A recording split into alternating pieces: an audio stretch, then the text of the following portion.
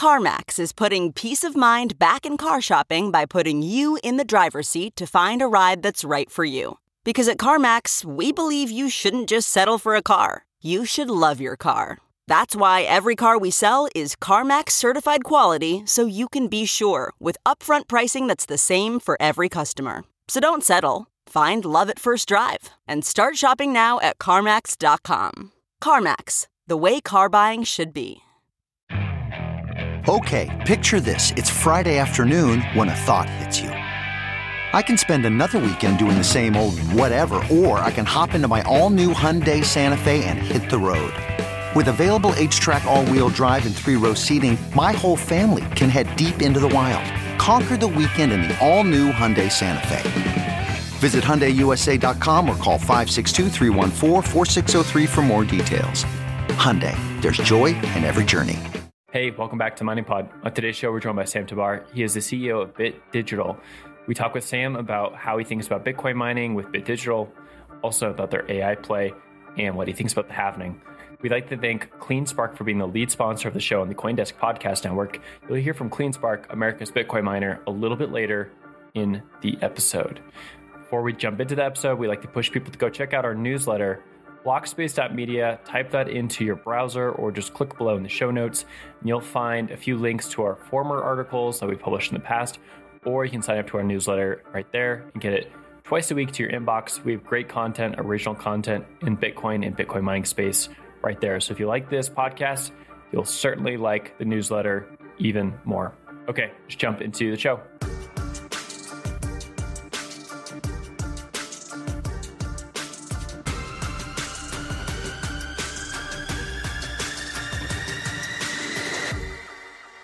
Welcome back to the Mining Pod. Today we're joined by Sam Tabar of BitDigital. Sam, welcome to the show. Thanks, Will. Thanks for having me. Yeah, we've been having a few requests to get you guys on, so definitely glad we got you to start the year off. So you are the CEO of BitDigital, and we're going to go through all things BitDigital, which you guys are definitely like an up-and-coming name. A lot of different business lines that we're going to go through, including like Bitcoin mining, e-staking, AI play. So we'll get to that all during the show. But of course, classic intro. Got to ask about yourself first, and then we'll go into BitDigital and kind of give like a little recap. Well, I started my career as a lawyer for a law firm called Skadden in New York.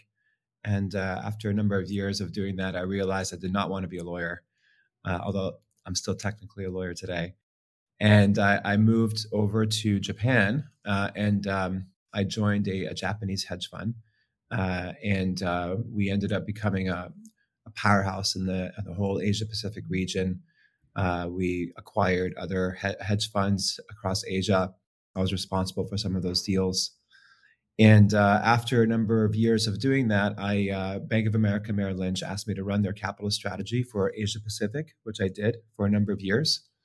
Then I came back to New York and I started a blockchain company called Fluidity. It was backed by notable people in crypto like Mike Novogratz and Joe Lubin and Brock Pierce. And we came up with a concept called a decentralized exchange. It was pretty early days for that kind of concept. There were other forerunners for that concept as well, but we were pretty early. It was called AirSwap.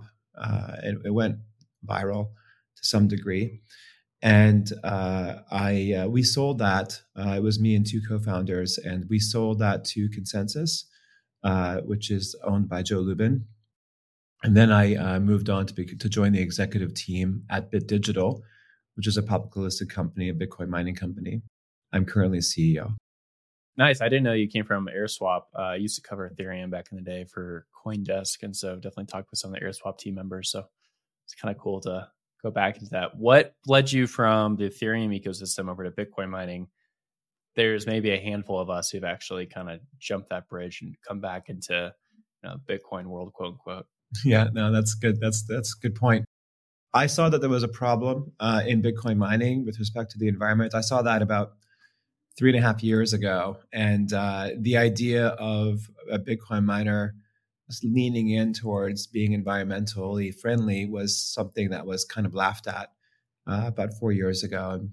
And I thought that was a problem. I joined this company, and from very early days, we decided to become really clean. We were actually, I think, one of the first, if not the first, to lean in really hard on making sure that the entire fleet was using using clean sources of power like hydro and geothermal, and we can get into that a little bit later today. So, we started our fleet in China actually, and we migrated that fleet well before the announcement of the Bitcoin mining ban in China. About 6 months before we started the migration towards the United States, and we parked a lot of our fleet near clean sources of power. One of them happens to be in Niagara Falls. We were drawing power from the Niagara River, and it's pretty ironic if you think about it, because in Buffalo, that used to be a center of gravity for the United States. So China banned Bitcoin mining. And so we moved that industry back to a place that in the United States, in Buffalo, that was devastated when China took over all that manufacturing that Buffalo used to be responsible for. So it was this poetic justice in a way of putting a new industry back in town that China had banned. And I think China probably has some regrets doing that. So I think I over-answered your question there. No, that was great. I actually want to pull into a few of those points before we kind of talk about the BitDigital side of things. We'll get to sort of the profile for the company on the green energy part. So that's still a contentious point. I think it's less contentious than maybe 2021, 2022. It seems like with the ESG narrative has somewhat rolled over. We've kind of even seen that in public stocks where like these ESG ETFs are not doing as hot as they were a few years ago. That's right. What do you think about that whole play still? Well, I mean, environmental, social, governmental, ESG. So there's a lot of conflation going on there. So I don't believe in the S and G part, but I do believe in the E part. And I do think that if you can operate your company and make money and create material revenue in a way that doesn't damage the environment, I think that's always a good thing. And we're carbon free. We're not carbon neutral. I don't believe in carbon neutrality. Carbon neutrality is basically, causing the damage and then buying certificates to neutralize that damage. That's like taking a giant shit in the room and taking an air freshener and spraying it. That's not what we're doing. We're doing carbon free. In other words, we're actually using clean sources of power, not bad sources, not dirty sources of power, and buying certificates to make up for it. So that's really important. It's an important distinction to make between being carbon free and carbon neutral. People who are carbon neutral, I just really roll my eyes out. Mm-hmm. Do you have any bones to pick with like people in Bitcoin mining who are either doing like the carbon credit thing or going like full oil and gas? No, it's just philosophical difference. I'd rather, like I said, I'd rather not take a shit in the room. I'd rather just.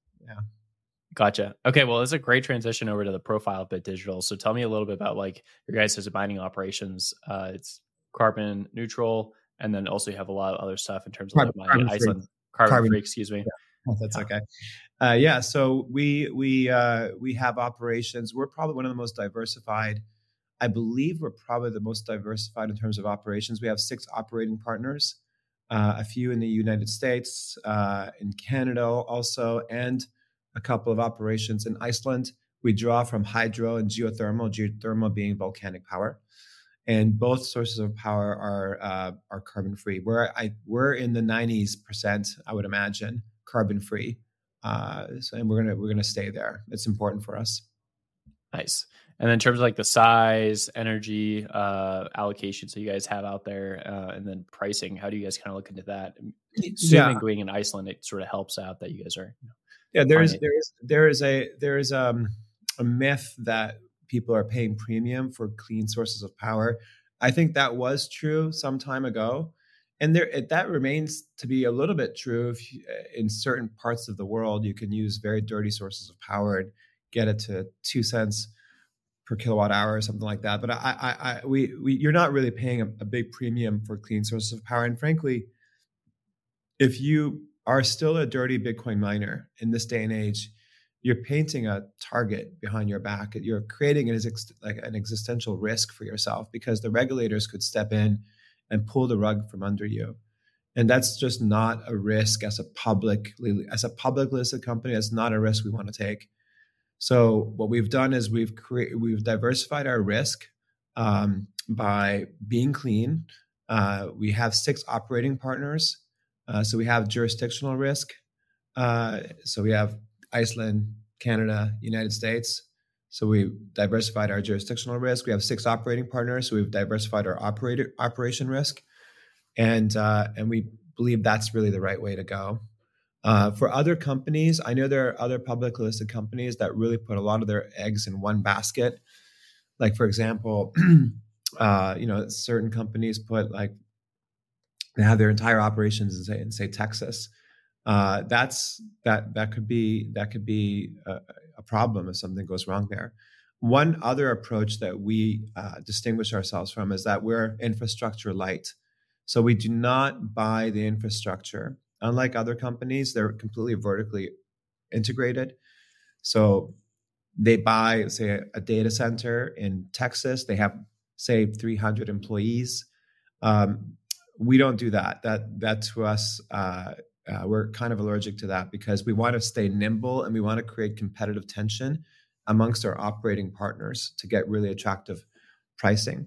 And of course, we do have a profit share to make sure that our operating partners are aligned in our interests. So we do give up a little bit on the upside, but we're very well protected on the downside. And the downside means that we could always pick up our machines and leave and put them at another operating partner if we don't like the situation, which we continue to do all the time to create that competitive tension.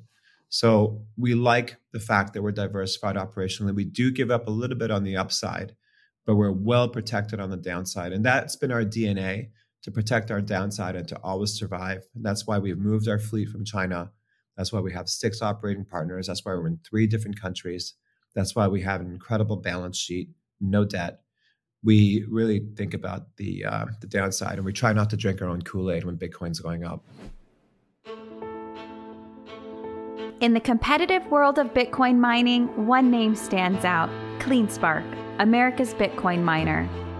At CleanSpark, efficiency isn't just a goal, it's our standard. Our sophisticated facilities are built and led by expert teams who care about Bitcoin and the communities we work in. Scale, we've mastered it.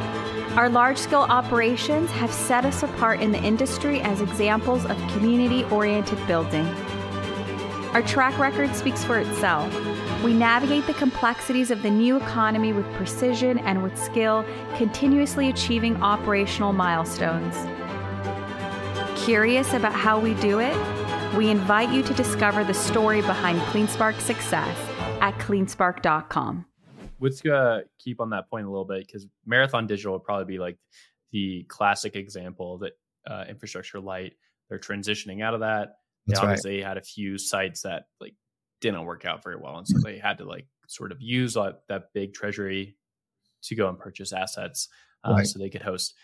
From your guys' perspective, was that always the long-term play, or was that a strategy that sort of evolved over the last few years because you had to do it necessarily? And then how do you think about managing those downside risks? What are some things that you guys look at in terms of identifying new sites, identifying new partners, rotating out partners? It puzzles me to buy data centers at this point because there's something called the halving coming up.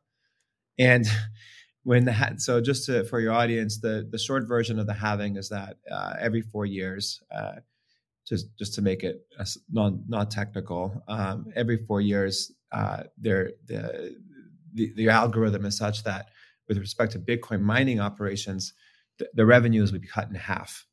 So when your revenues are going to be cut in half, it doesn't make sense to me mathematically to increase your sunk costs. In other words, to have these data centers on your balance sheet and you have to pay overhead and hundreds of employees, and you have to pay no matter where the Bitcoin price is, you have to pay these people and keep it going. And in our instance, we have a curtailment. We could just shut it down. If Bitcoin goes down a certain price, we could just shut everything down, and we don't have any crazy overhead to pay. So I'm a little bit surprised about certain decisions in terms of buying data centers. The last thing you want to do is increase your overhead with this event coming up. And we've done other things as well that's very unique and no one else has done in the sector that I can get into, by creating massive revenue lines that are completely uncorrelated to the price of Bitcoin. Yeah, I definitely want to get into the AI play, which I think you're alluding to there. I want to ask one more question on this portion here. So you're saying that like you have a curtailment. Do you guys have anything on the opposite side of that, like a hedge that would, you'd have to pay in that instance where you guys choose to curtail, or is there anything associated with how you guys do your JVs? It's mostly focused on curtailment. Okay, great. Yeah, some of these interesting plays in Texas, I would say, are the fact that they buy the infrastructure and then they have to, go and buy the hedge associated with it when they're doing the curtailment. And it works out pretty well, but sometimes you have to have the complete package. So let's go over to the ASIC side of things and then also like your team. How do you guys operate across these 6 different sites? What are the units you guys are going out and purchasing? How do you think about fleet management? And then, we'll move on to AI in a second. Yeah, we've always been counter-cyclical in terms of our growth strategy. So a couple of years ago, when everybody was growing like crazy, we didn't, because the machines were 10 times more than they were today. And we've just been careful in terms of not buying at the top. And so in fact, we just announced I think this morning that we procured a couple of thousands of machines and 6 more megawatts here in the state of New York. So we're careful in our growth. We have announced that we are doubling the size of our fleet by the end of this year. We did double the size of our fleet last year. We'll do it again this year. But we do that judiciously, and we procure machines at the right time, at the right price. And we already have contracted power with our various operating partners in order to fill the capacity when we have those machines at hand. So we're pretty confident, but we're always looking for new operating partners. Anybody looking at this interview who's operating a data center that's rack and stacked ready, please approach me. We're always looking for new ones. Why? Because again, we have to create competitive tension amongst our existing partners to make sure we get the best pricing. So we do good and do right by our shareholders. That's interesting to hear about the 2 exahash or the doubling announcement. From the funding side of things, you guys have the energy, and then you guys are looking to buy ASICs this year is more or less the play. Does that change if ASIC prices go up a lot? I mean, right now they're still pretty steady. I mean, they have gone up a little bit. We bought a few thousand recently, and we'll continue buying it at the right time, of course. But we have said that we're going to get to 6 exahash by the end of this year, and we intend to do that. Great. Okay, let's go to AI. Obviously, one of the bigger topics for last year, and we'll probably only grow in importance as we go into bull run. I mean, there's going to be so many AI tokens out there; it's going to make people's heads numb. From a mining perspective, I'm definitely thinking that there's a lot of fads to this. I wrote an op-ed in CoinDesk about a year ago to that point where I saw a lot of these Bitcoin miners putting out like they had an AI play, and it's like, okay, who's actually doing this and who's just putting out PR announcement? So I do come into this interview a little skeptical about AI, and I'll put that out there. I'm not asking you to convince me, but I am asking, what's your guys' play? How are you guys thinking about this? How does this fit into the revenue streams you guys are building up with Bitcoin mining? How does it even fit into like the infrastructure part of what you guys are doing? First of all, Will, I encourage your skepticism, and I am too. Very, very skeptical of people who are announcing AI aspirations. We did not announce an AI aspiration. We did not announce a dream in AI. We announced a business. We actually have a business where we're getting $50 million annualized revenue.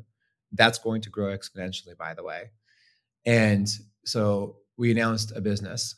We have procured the H100s, the machines. We have that already shipped out to Iceland. It's already generating revenue in Iceland, in a very remote part in Iceland. We have our client. It's an anchor client. We intend to diversify our client base, of course, but that anchor client has insatiable demands for its AI applications. We are not creating the AI. We're not doing the large language models, of course. We're just simply renting out the computational power that helps build those LLMs. But we have a client. We have a business, and that business is going to grow this year. And so we did not announce an aspiration like other Bitcoin miners have. We announced a business, and we're proud of that. We don't think the market has given us credit for that. I think in many ways, The other Bitcoin miners that have announced these AI aspirations have poisoned the well, and people like you are skeptical of people just jumping on the AI bandwagon. And I think the markets have reacted with I guess healthy skepticism on what we're doing. But we have a business and we're getting revenue, and $50 million a year is a lot, and it more than covers our overhead and plus more. So we're the only Bitcoin miner in the sector in which we have this incredible business. And in a sense, we're a call option on Bitcoin. So if Bitcoin goes up, we're going to do very, very well. But if Bitcoin doesn't do well, it doesn't go up, if it continues to go sideways or down, we'll continue to do well because we have this incredible AI business with certainty of revenue over the next 3 years. That revenue is going to grow 3 years. No matter where Bitcoin goes, we have this. And there's no Bitcoin mining company in the public sector that can actually say that. It's frustrating to me that we have not received credit for that. It's frustrating. But I think in due course, time is our friend, and eventually the markets will give us credit. Gotcha. I mean, I'm not asking you to comment on your share price, but it does look like it's sort of where it was, a little higher than it was last year. And that has been like sort of the story with mining stocks over the last year, where like a lot of them rebounded from like their 2022 lows and gained back their power, I'd say. But last few weeks has been kind of a downtrend. So again, not asking you to comment on share price because that is not necessarily something we can do on the show. But I want to keep with the AI play a little bit and talk more about that. When you're talking about revenue over a year, what does that look like? Is that from a Q4 projection of last year? You guys are kind of projecting over this coming year. How do you guys really do projections is what I'm wondering for AI, since it's very different than Bitcoin mining, right? Bitcoin mining, it's like, okay, we know we're going to get these blocks. We have this much hash rate. Let's project how much hash rate competitors are going to have. We can figure it out. For AI, what does that look like? I actually think it's much more difficult to project for Bitcoin revenue because you don't know where the price of Bitcoin is going to be. That's actually one of the reasons why our balance sheet has been debt-free and clean for years. We never took on debt to buy machines. Why? Because you just don't know where the Bitcoin, where the price is going to be. So you couldn't really project, you couldn't really do the financial modeling when it comes to paying out the debt you have for buying these Bitcoin miners, because you just don't know where the price of Bitcoin is going to be. So we never took on debt on the balance sheet, unlike a lot of our peers who, sort of drank their own Kool-Aid and took on a lot of debt, and many of them have gone bankrupt as a result. So we didn't do that. Much easier when you have certainty of revenue, contractual certainty of revenue over 3 years. So this is a very different story. Mm-hmm. Our revenue just started just literally last week. It's annualized 12 million. So you'd have to, I guess, subtract 1 month from that, or almost, subtract a month, because we started late, I think January 25th or something. Mm-hmm. I can't remember the exact date, but it was late in January. The revenue started $50 million annualized over 3 years. So that's much easier to project because it's contractual. We have an obligation. Client has to take it regardless. Mm-hmm. So the client has to pay regardless. And the client's well capitalized. So we are very comforted by that. And we stay in the game of Bitcoin mining too, because we're doubling the size of our fleet. So, I mean, isn't it more amazing to look at a company that does well regardless of where Bitcoin goes? That's just me. Yeah, no, I mean, adding different lines of revenue is a big deal. I think you've seen a few Bitcoin miners do as well. The first one that comes to mind for me is Riot. They have an engineering part of their company that most people don't even think of, and that's building entire sites for them. And I believe also doing some other engineering work outside of Bitcoin mining. So it makes sense to diversify in that sense, because Bitcoin mining obviously is so cyclical. Okay, we can kind of move on from the AI stuff right there, unless there's any future announcements or plans you guys have for that AI division you'd like to make. I haven't seen anything to date. Not yet. I always got to tease it though. Okay, let's go over to some other details. One thing I did want to ask about is I saw Brock Pierce is on the board. Brock Pierce obviously has a long history within crypto. He's on the board of Tether, helped found Tether. And then he's been involved in many, many different companies out there, and somewhat, what's the word, like polarizing figure within crypto. And so I want to get your take on how he came to be with BitDigital and what his role is at BitDigital. Sure. Well, Brock, I've known Brock for a number of years. He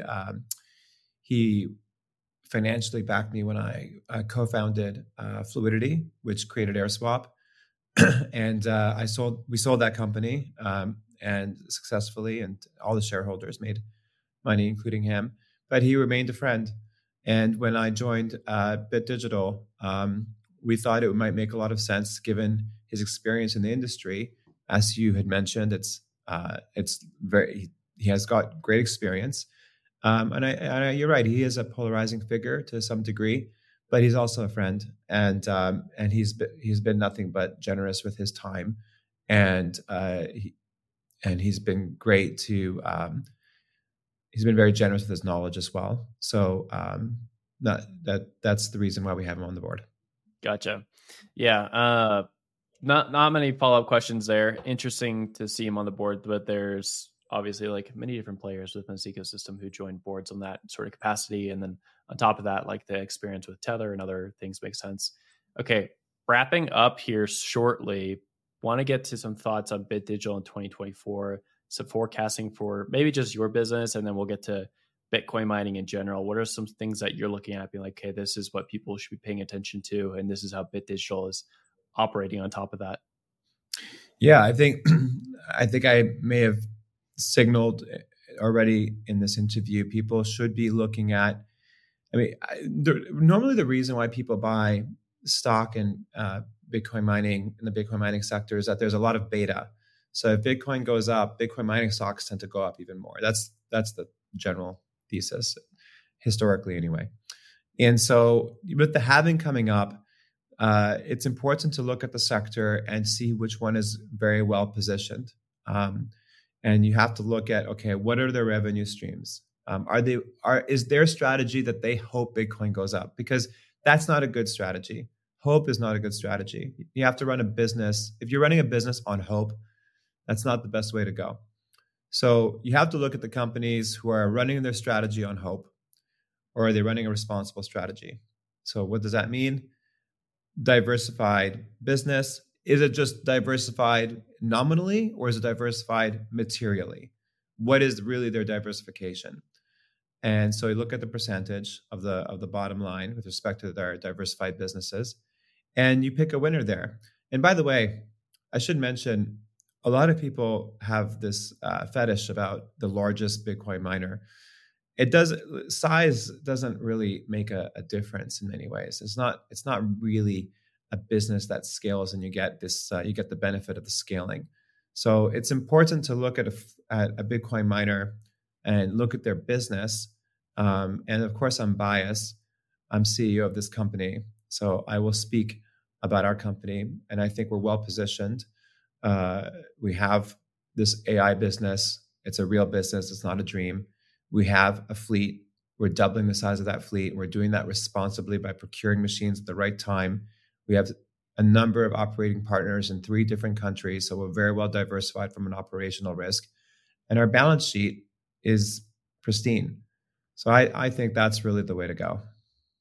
In terms of the size comment there, what is a metric you look at for Bitcoin mining fleets that you think is more interesting? You mentioned the diversified revenue, but I'm zeroing in on just like Bitcoin mining specifically. Is it like margins or something else? Yeah, of course, margins. But I guess again, you have to look at the diversification of the operations. If you're fully in on one data center, and there's a real operational risk. These data centers, things can go wrong. There are black swan events that can happen. The regulator can shut you down. So it's important to look at things from a diversified perspective. So again, diversification of revenue and diversification of operations. Those are 2 of the most important things you want to look at when it comes to the Bitcoin mining sector. Awesome. Sam, thank you for joining the show. Where can people follow along with BitDigital and what you guys are up to? Yeah, we're on Twitter or X. So please follow us there. And of course, our website, bit-digital.com. And we're very accessible. So if there are any questions, ir@bit-digital.com, please email us or ask the question in public on the comment section of our X account. We'd be happy to help with that. Awesome. Thanks again for joining the show. Thank you for having me. You can probably treat yourself to an ad-free upgrade, or at least grab an extra latte, after getting a Chime checking account with features like fee-free overdraft up to $200 with SpotMe, no minimum balance requirements, and no monthly fees. Open your account in minutes at chime.com/goals24. That's chime.com/goals24. Chime. Feels like progress. Banking services and debit card provided by Bancorp Bank N.A. or Stride Bank N.A. Members FDIC. SpotMe eligibility requirements and overdraft limits apply.